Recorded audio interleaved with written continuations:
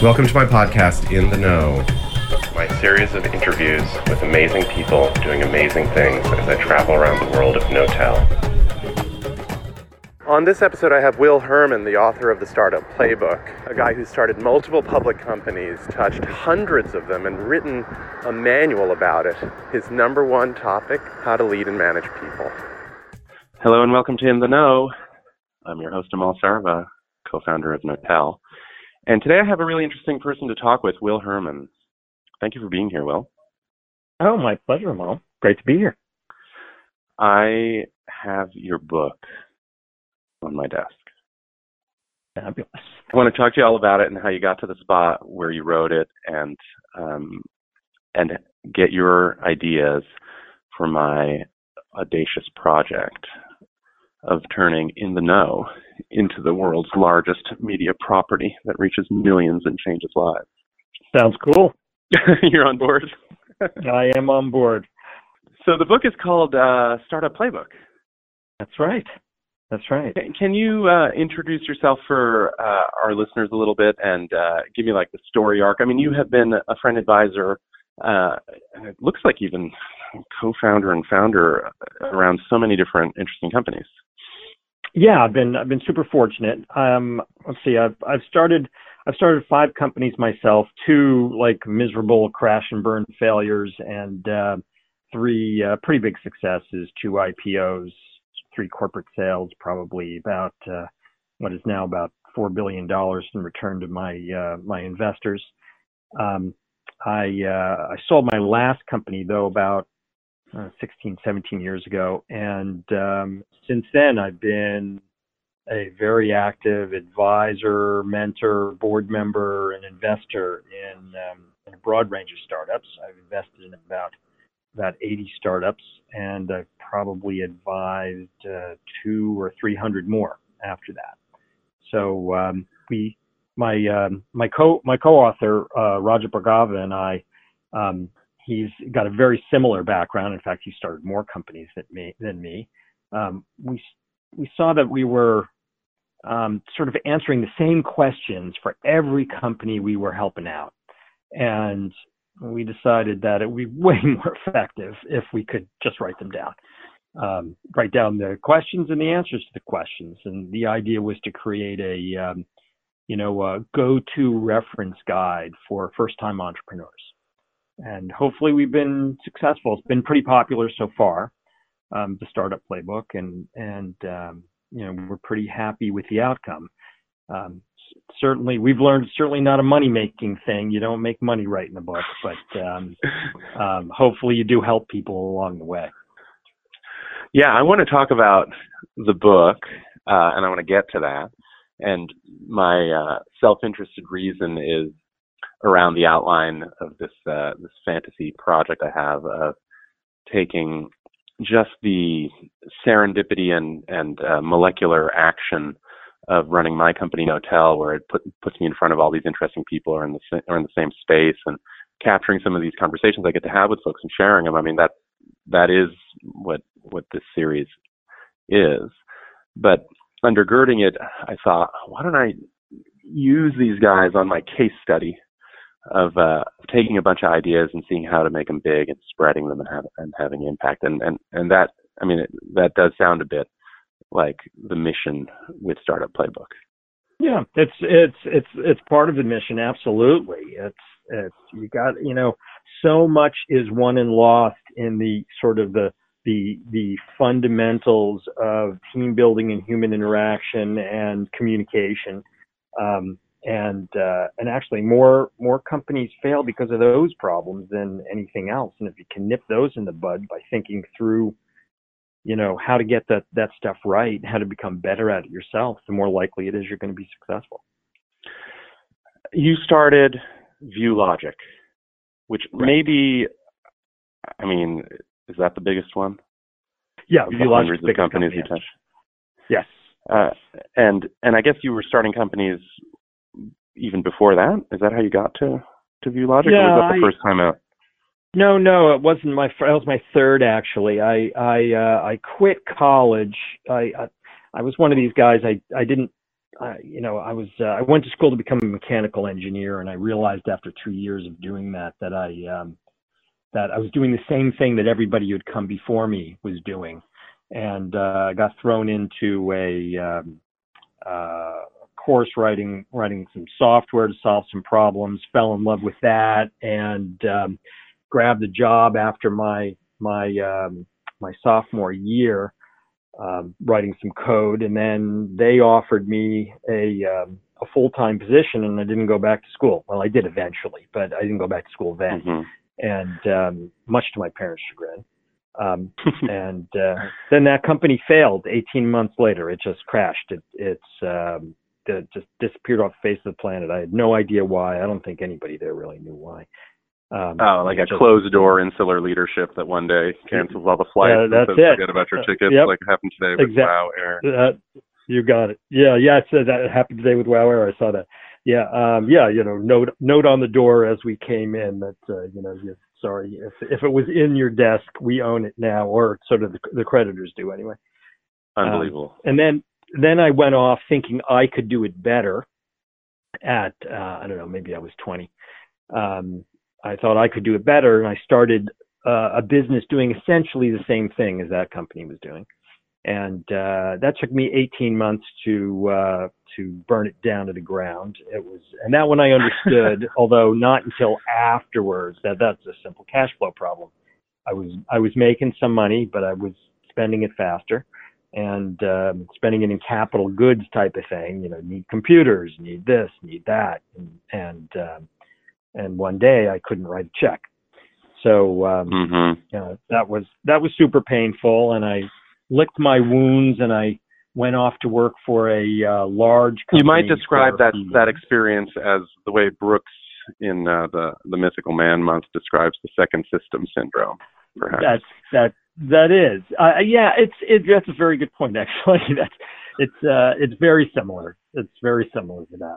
Mythical Man Month, boy. That's a throwback. Trying to get it perfect the next time. And actually that quest for perfection making it even worse the next time. Longer, slower, more expensive. Yeah, that was certainly part of it, although most of it was I just didn't know what I didn't know. And it turns out that was quite a lot. Right, first time founder. Yeah. And then I went off and I licked my wounds in a large computer company, Digital Equipment Corporation, for several years, and I had a blast. Which is the temple from which many of the great entrepreneurs of what's it called, Route 186, Route 128. 128. Right. Isn't that like the place where all these amazing companies were first convening in the late 70s, early 80s? It was, and into the 90s. It was a great place to be. It was sort of retirement for the young, if that's what you wanted. I mean, you could just skate along there, but if you really wanted to work, you had all the resources you could possibly want, and it was really good for me. I don't know that it was good for everybody. It was good for me. And what's so interesting about this little flow you're describing, the first three steps, is it's exactly what happens to people now. I mean, some of the places are different, this and that, but you sort of go to school and maybe you're distracted, or maybe you fully flake out, or maybe you just kind of finish and then you join some company and it doesn't go right. And then you try one yourself and that blows up.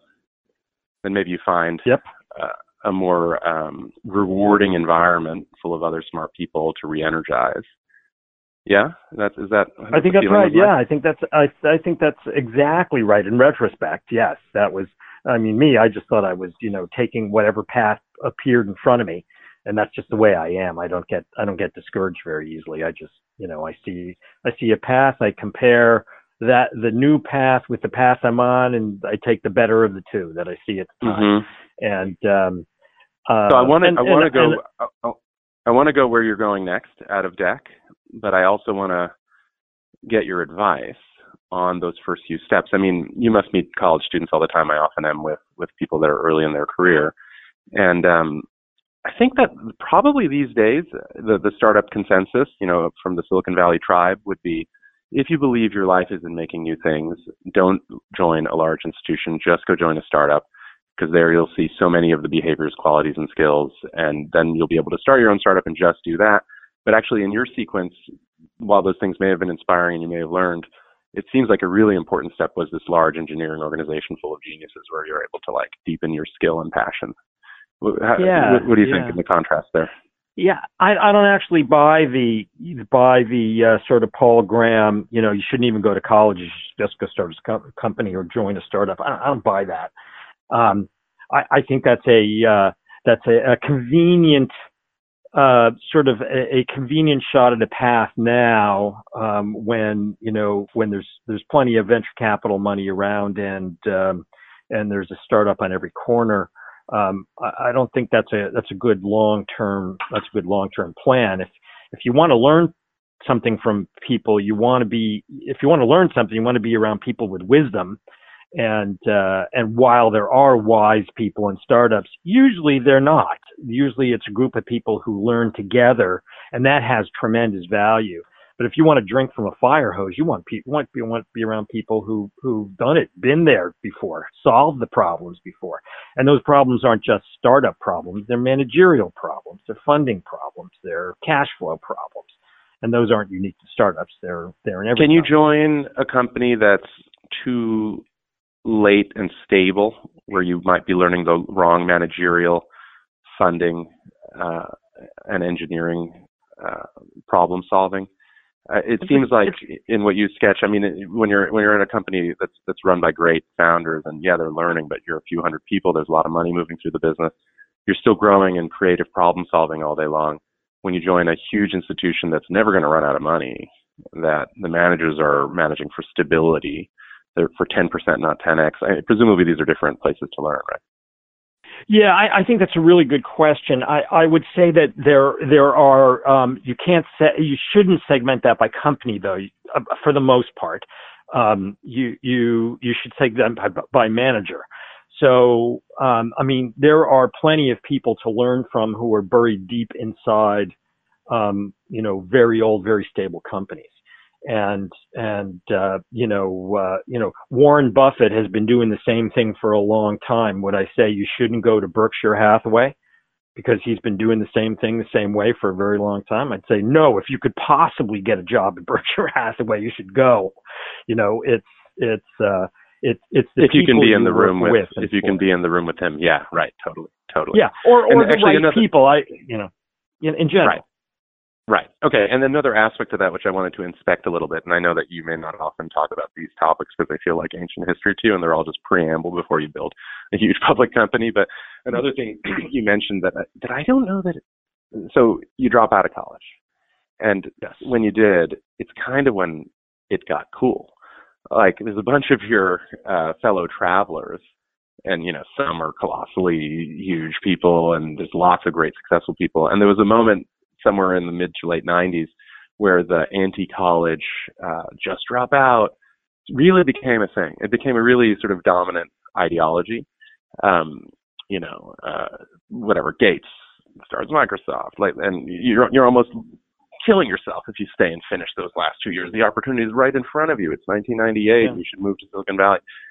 I wonder if you think that the story arc on that has actually come back in the other direction quite a bit as universities have become better places to learn entrepreneurship and be entrepreneurial. I wonder what your feeling is. Like if you meet a student today and they're sitting at some fabulous university and they say, I think I want to drop out and do my company. And they say, you did it. Why shouldn't I? Wow, that is a really great point. I hadn't thought about that at all, but I think that is absolutely true. Now it depends on where you are, right? It depends on the university you're going to. But first of all, I wouldn't say anyone at any time should just drop out of college. It's generally a bad idea. It's just not a good idea. For some people, it works out. And we know the notable Jobs dropped out of college, Gates dropped out of college. There's probably a long list. Michael Dell probably didn't finish college. But we don't know the names of the thousands of others who dropped out and never made anything out of their lives. So exactly, yeah. The confirmation bias is from a few famous people, not from the guys that are like working in a car repair place. Exactly. So I first say that you know, hang in those 2 years and then go do it. It's like it's not much of your life. It's certainly worthwhile. But that said, I think your fundamental point of that schools have become better at understanding the sort of integral nature of entrepreneurship as part of lots of programs really has changed things quite a bit. I mean, when I went to school, I mean, there was no, if there was such thing as of an entrepreneurship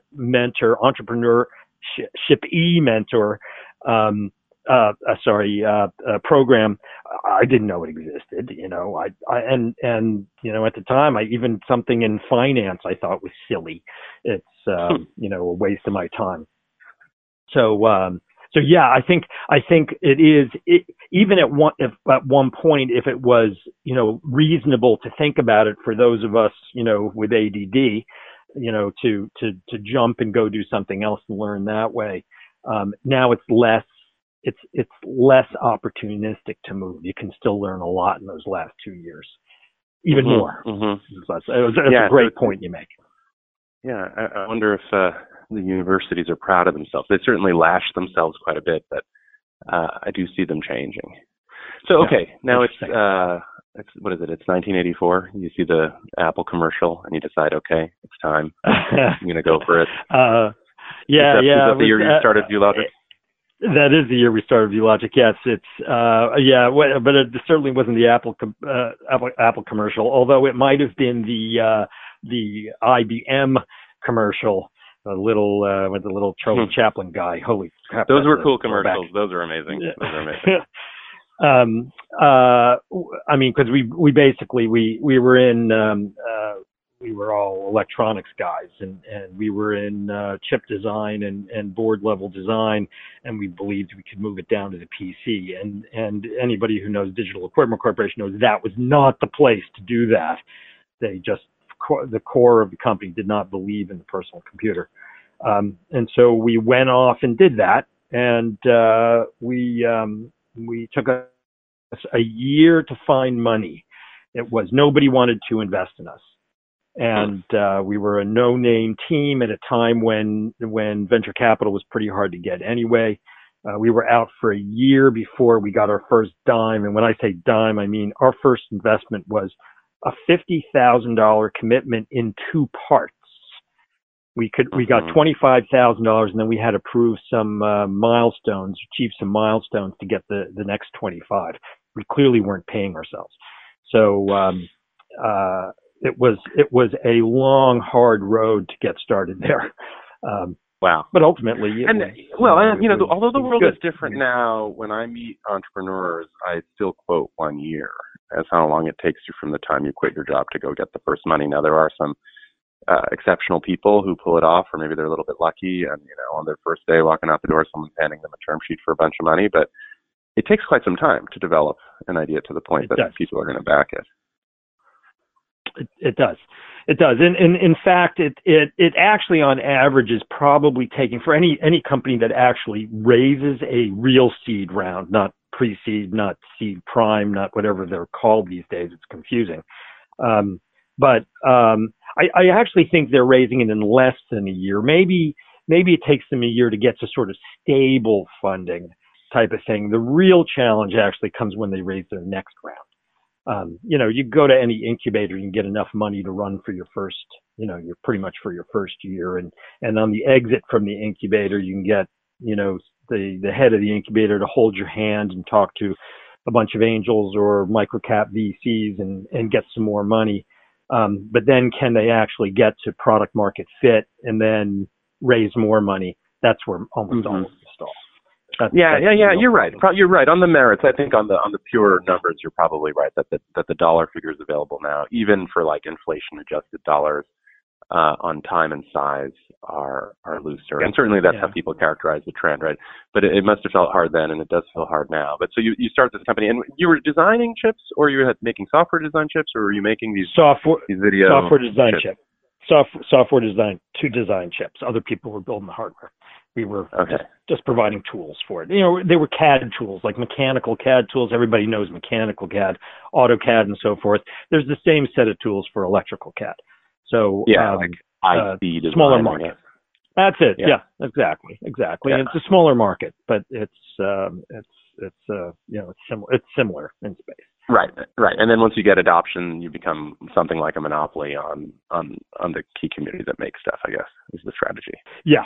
Unlike a lot of startups now, though, it's a pure well, I mean, some startups have this. You know, certainly biotech startups have this. It's a pure technology play. If you can't stay ahead technologically, you can't really market and sell yourself into winning. It's you can cover some gaps, when you're not the leader in technologically, but you can't cover long gaps. So you start the company, it gets big, you're winning, goes public. You keep running it, you go away for a bit, you come back. Eventually, I guess, some rival buys the business for a huge number. And that's right. Sitting here now, you've started a bunch of other companies, a couple of them also phenomenal, and you've been involved in a couple hundred other people's companies. That's roughly the story arc of your time. I think that's fair. Yeah, that's fair. That's about right. And a theme that you kind of pressed on just even as we were moving through a bunch of topics, where I want to investigate with you now is leading people. Not the first question that I would ask a chip designer, nor would it have occurred to me to ask like Andy Grove about leading people and high performance until seeing the writing. But clearly, an engineer approaching the problem of scaling a company and oiling it to be efficient is a special kind of person, and you found some insights in doing that work. And apparently it's even a big part of what the Startup Playbook ends up being about. It's not like, how do I raise money? I'm sure you cover that. But it seems to me that you've spent quite a bit of time and attention on managing others. Yes.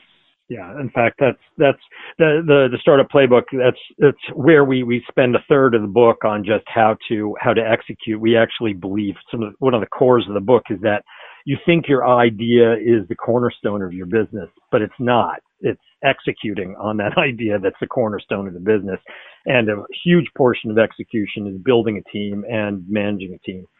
And I certainly believe strongly in that. I was super fortunate to early in my career have a mentor that sat down with me and guided me and taught me not to be the like incredible asshole that I was at the time. I was a fire. Oh, you were kid. A brilliant jerk, were you? Once upon a time. I don't know about the brilliant part, but I certainly was the jerk part. I would yell at people. I would browbeat them. I would complain and whine and he'd be in a meeting with me, and then he'd take me aside at the end. And he said, "So what do you think you got out of that meeting? What do you think you achieved as manager of these people? You know, I kicked their ass. They're going to do what I want." He said, "Yeah, maybe not." And it took a long time, but over years, I believe, in fact, I think there's lots of evidence that I became quite a bit better at it. And in my later companies, I realized that was it. That was all there is. That if I can pull together the right people, motivate them correctly, work them through, get them together when it's important, be autocratic when it needs to be, and you get that balance, that leads to success, period. That's it. Everything else is just secondary. Most workspaces today are vying for millennial attention by creating unlimited beer and ping pong tables. Those are all great things to do. Maybe at work, maybe not at work, but it's completely missing the point, which is that our minds are increasingly taken up by bullshit and by media that wants us rather than wants to give to us. And at work, in order to expand our creativity, to focus our minds, there are a number of hacks that we can introduce in addition to beer and ping pong, like meditation, like reading Simon Sinek, Seth Godin. But that all aside, it's really about the space that we occupy. So if we're in a cluttered space, our mind is often cluttered. That aside, having a space that is diverse as the people are, that is comfortable, that is easily movable, that can be constructed and reconstructed and deconstructed in the same amounts of time, where you're surrounded by other people that are enjoying that type of space is a pretty cool thing. If the workspace can be a definite workspace, but a good workspace, then you're in business. So this podcast is brought to you by Notel. Thanks for listening. Okay, so if I want this In the Know podcast to become a cosmically successful podcast, I clearly have a few things I got to figure out, but at a certain point it's going to become a people problem. And then that's all it's going to be, is what I'm hearing. And the first insight that I picked up here is, I have a name for it. The name is loving kindness. And loving kindness stands in contrast to maybe that brilliant jerk thing. And there is a kind of central casting idea that leaders are really tough and rough and direct and maybe cruel, and it comes from watching like war movies and coaches shouting in the locker room of like some sports movie or something, all those. Right. And it's not right, and I agree. And for me, getting to that was actually a pretty big transformation. I wasn't around people who were nice. I was around academics and scientists, then I was around like management consultants, and then I was around like other startup people who thought the mission was so important and so hard, and goddamn it doesn't matter how we operate. And so to me, this was a big insight. But my question for you, once you got it from this friendly person, and that friendly mentor probably had to say it 100 times before you understood it. My question is, how do you change yourself? If people change, and I believe you that you change, so people must be able to change, how do you change yourself from a guy that is impatient, distracted, looking over someone's shoulder, can't stand that the calculation's wrong, from a guy that just walks out of the meeting or shouts at someone or says, work harder, come back, try better, whatever, to a person that, and I don't know if the word is nice, but it's another kind of behavior, this loving kindness. How do you change? It's a good question. And by the way, I think being nice, being at your core nice is important, but it's not one of these, hug instead of hit things all the time. It's a variety of behaviors. So I just want to be clear that it's, it's not all kindness. Sometimes it's not, although usually there's always a core of kindness behind it. So to your point, I think the way you convince yourself that you need to do it is all about outcomes. Now I'm an engineer, so I tend to look at things pretty black and white. In fact, I abhor gray. I do everything I can to drive everything into black and white, which actually makes me less of a good manager that way, because things are never black and white. But I recognized over time, I applied this stuff over a long enough period of time that I realized, things go better when I do it this way. The results are better. The outcomes are better. We make more money. We sell more stuff. We hire more people when I do it this way as opposed to this way. Again, that's a very black and white view of things. But So let's disaggregate that into the situations, because it sounds like you have a theory of the mechanics on this, and there are some different types of situations. So, for example, you're a leader and you know the answer, or you think you know most of it and you're really good, and that's where those brilliant tricks come from in a way. But you have a colleague and it's kind of their job, and that's why they're there, and you're going to delegate to them and ask them and try to support them, right? I think a lot of leaders will start out agreeing to all that. What's it look like when you really do that correctly, and what are some of the traps? Because the trap you fall into is now you're micromanaging and you're up in their business and you're being overly critical and you're holding unreasonable standard or not high enough standard, or there's so many ways you get complaints, but all happy families are happy in the same way. And so maybe you have a recipe for that one mechanic, which is of having someone who reports to you and helping them be successful on a personal level.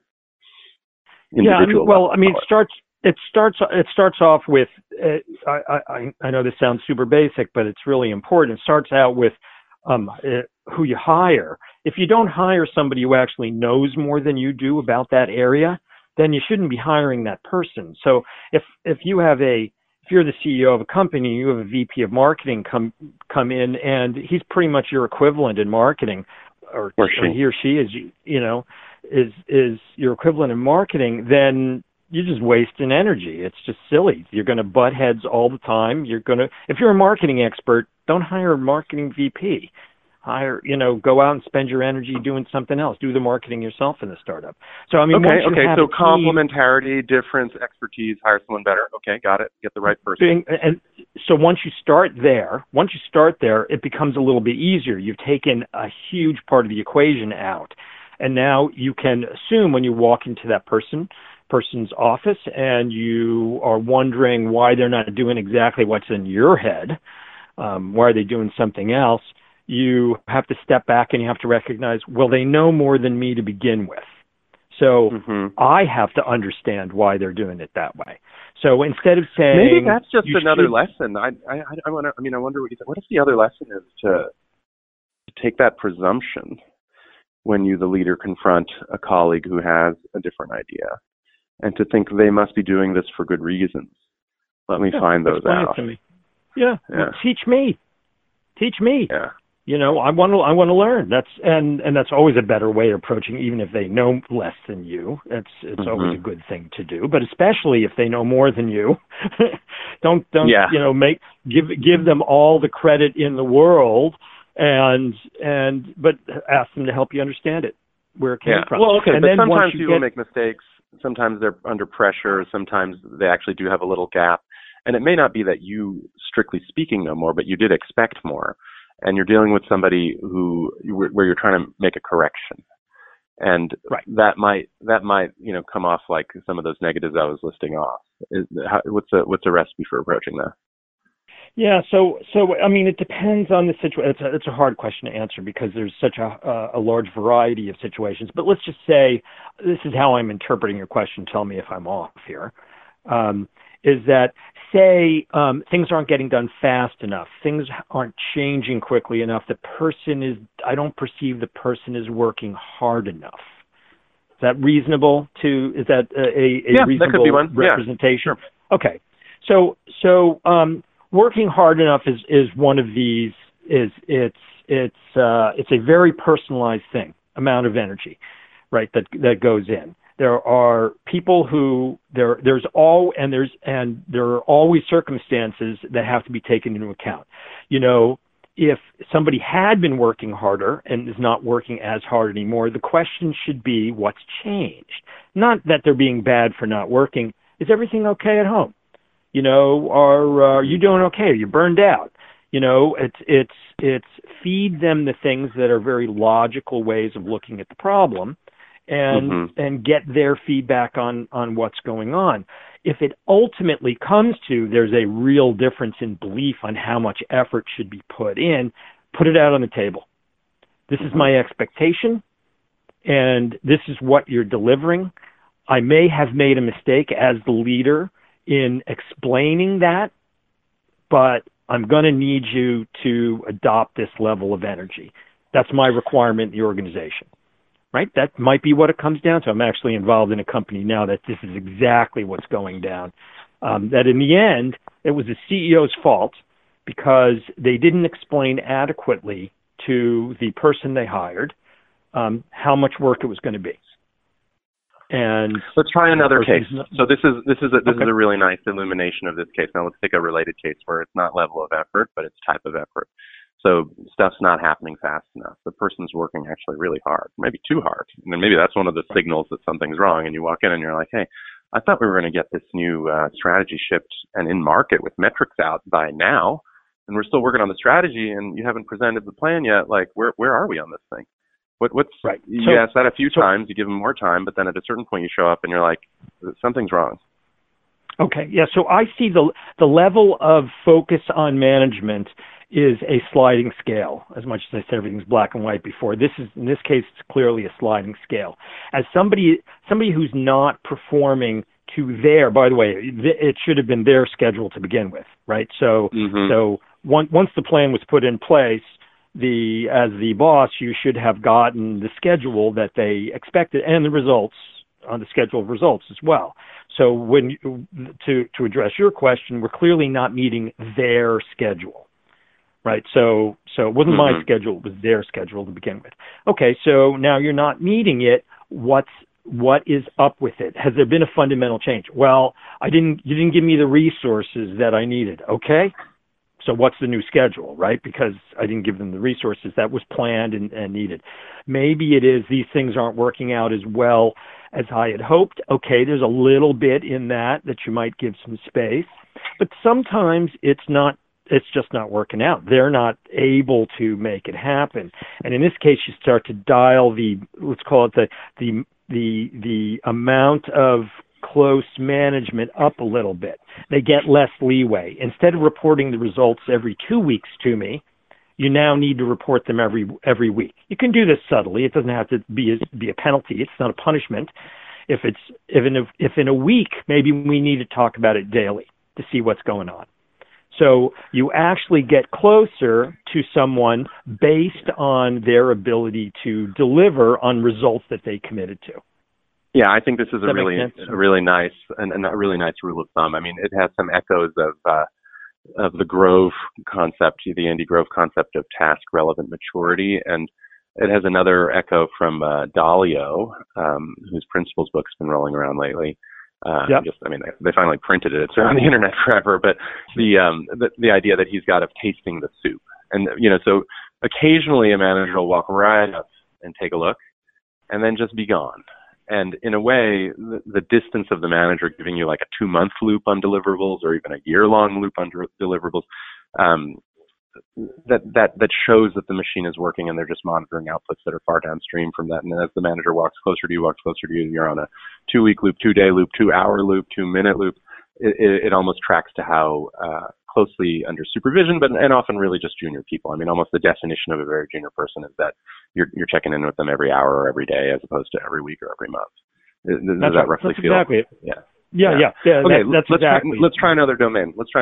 So you did your doctor routine on one critical aspect of management, which is managing individuals and their performance and showing them support and getting their buy-in on a certain thing, but helping them monitor the output both on style and effort.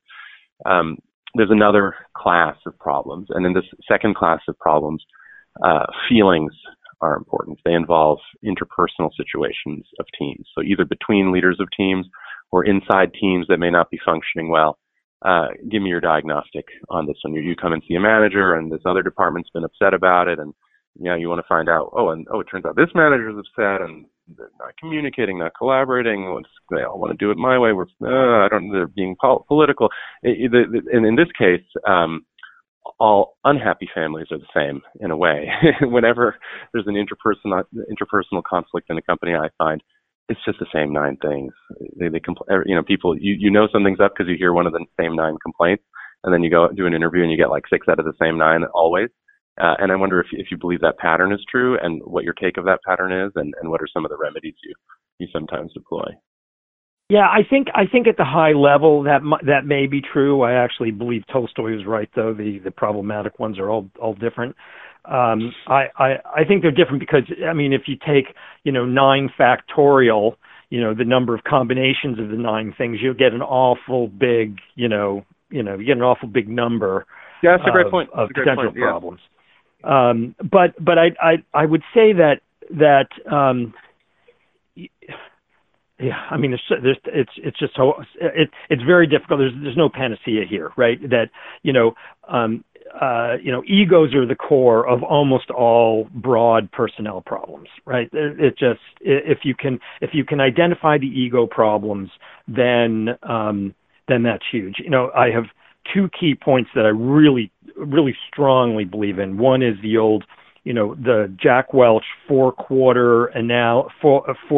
quartile analysis of people where you've got along one axis you have contribution to the company, and then you have on the other axis ability to communicate. And if you have people who are poor communicators and don't have a lot of contribution, well, there's sort of like only one thing to do. You have to replace those people or work at them a little bit and then replace them if they can't come around.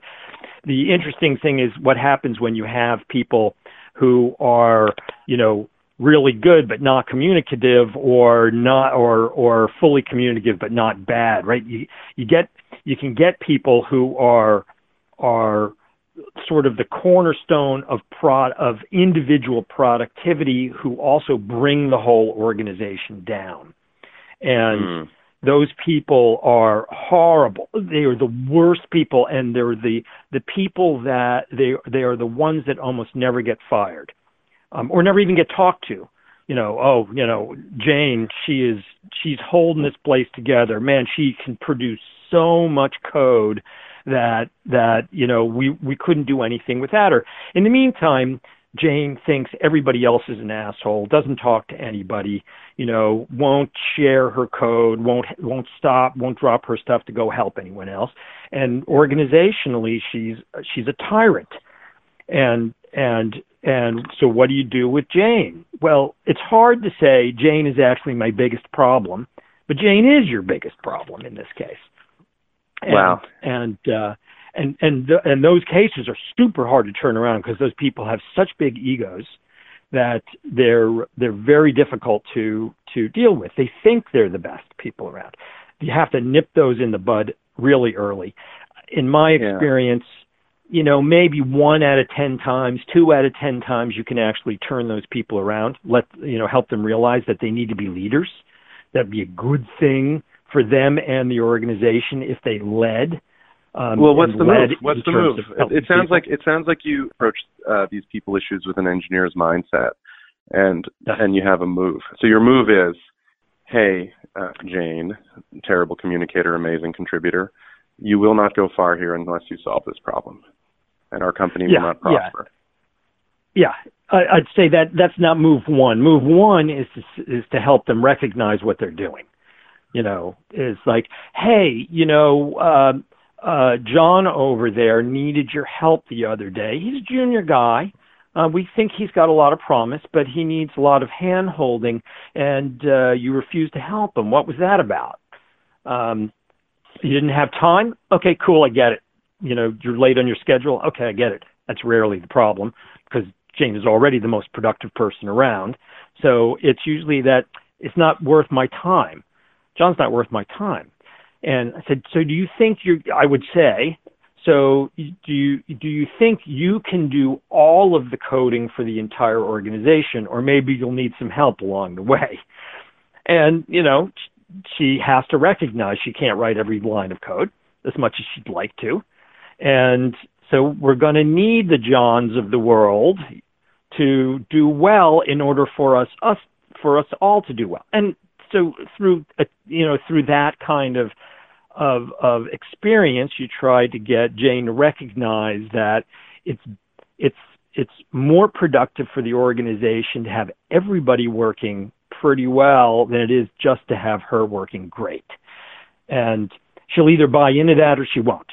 And then it ultimately comes down to your question whether, this is how we're going to do it in this organization, because it's an organization, it's not you.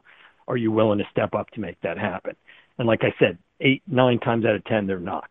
Those kind of people surfacing the issue initially, just like putting it in front of them to see if they just somehow are blind to it, doing it a few times, maybe providing a little feedback on, hey, it actually would be good, a little diagnostic on, hey, why? What are you thinking? And then at a certain point, if you really just see someone who's recalcitrant and you feel you've understood them, you might need to surface their kind of submerged obstacle, and you think it might be ego in your or something related to ego. Ultimately, it's usually ego. Yeah, they want to be better than everybody else, so it's not in their interest to make anybody else better. That's amazing. So it happens. Hard-won insights. Was there a class on this before you dropped out, or that's the reason you dropped out? Good point. No, actually, if like I said, the I didn't know what I didn't know, and this wasn't even among the things that were a third order effect of not knowing. I didn't know anything about management, and like I said, in the end, management becomes the cornerstone to all corporate success. It sounds so well. It's been amazing talking to you. This book sitting on my desk is now caught fire. I'm going to have to get another coffee because I'm so excited about it.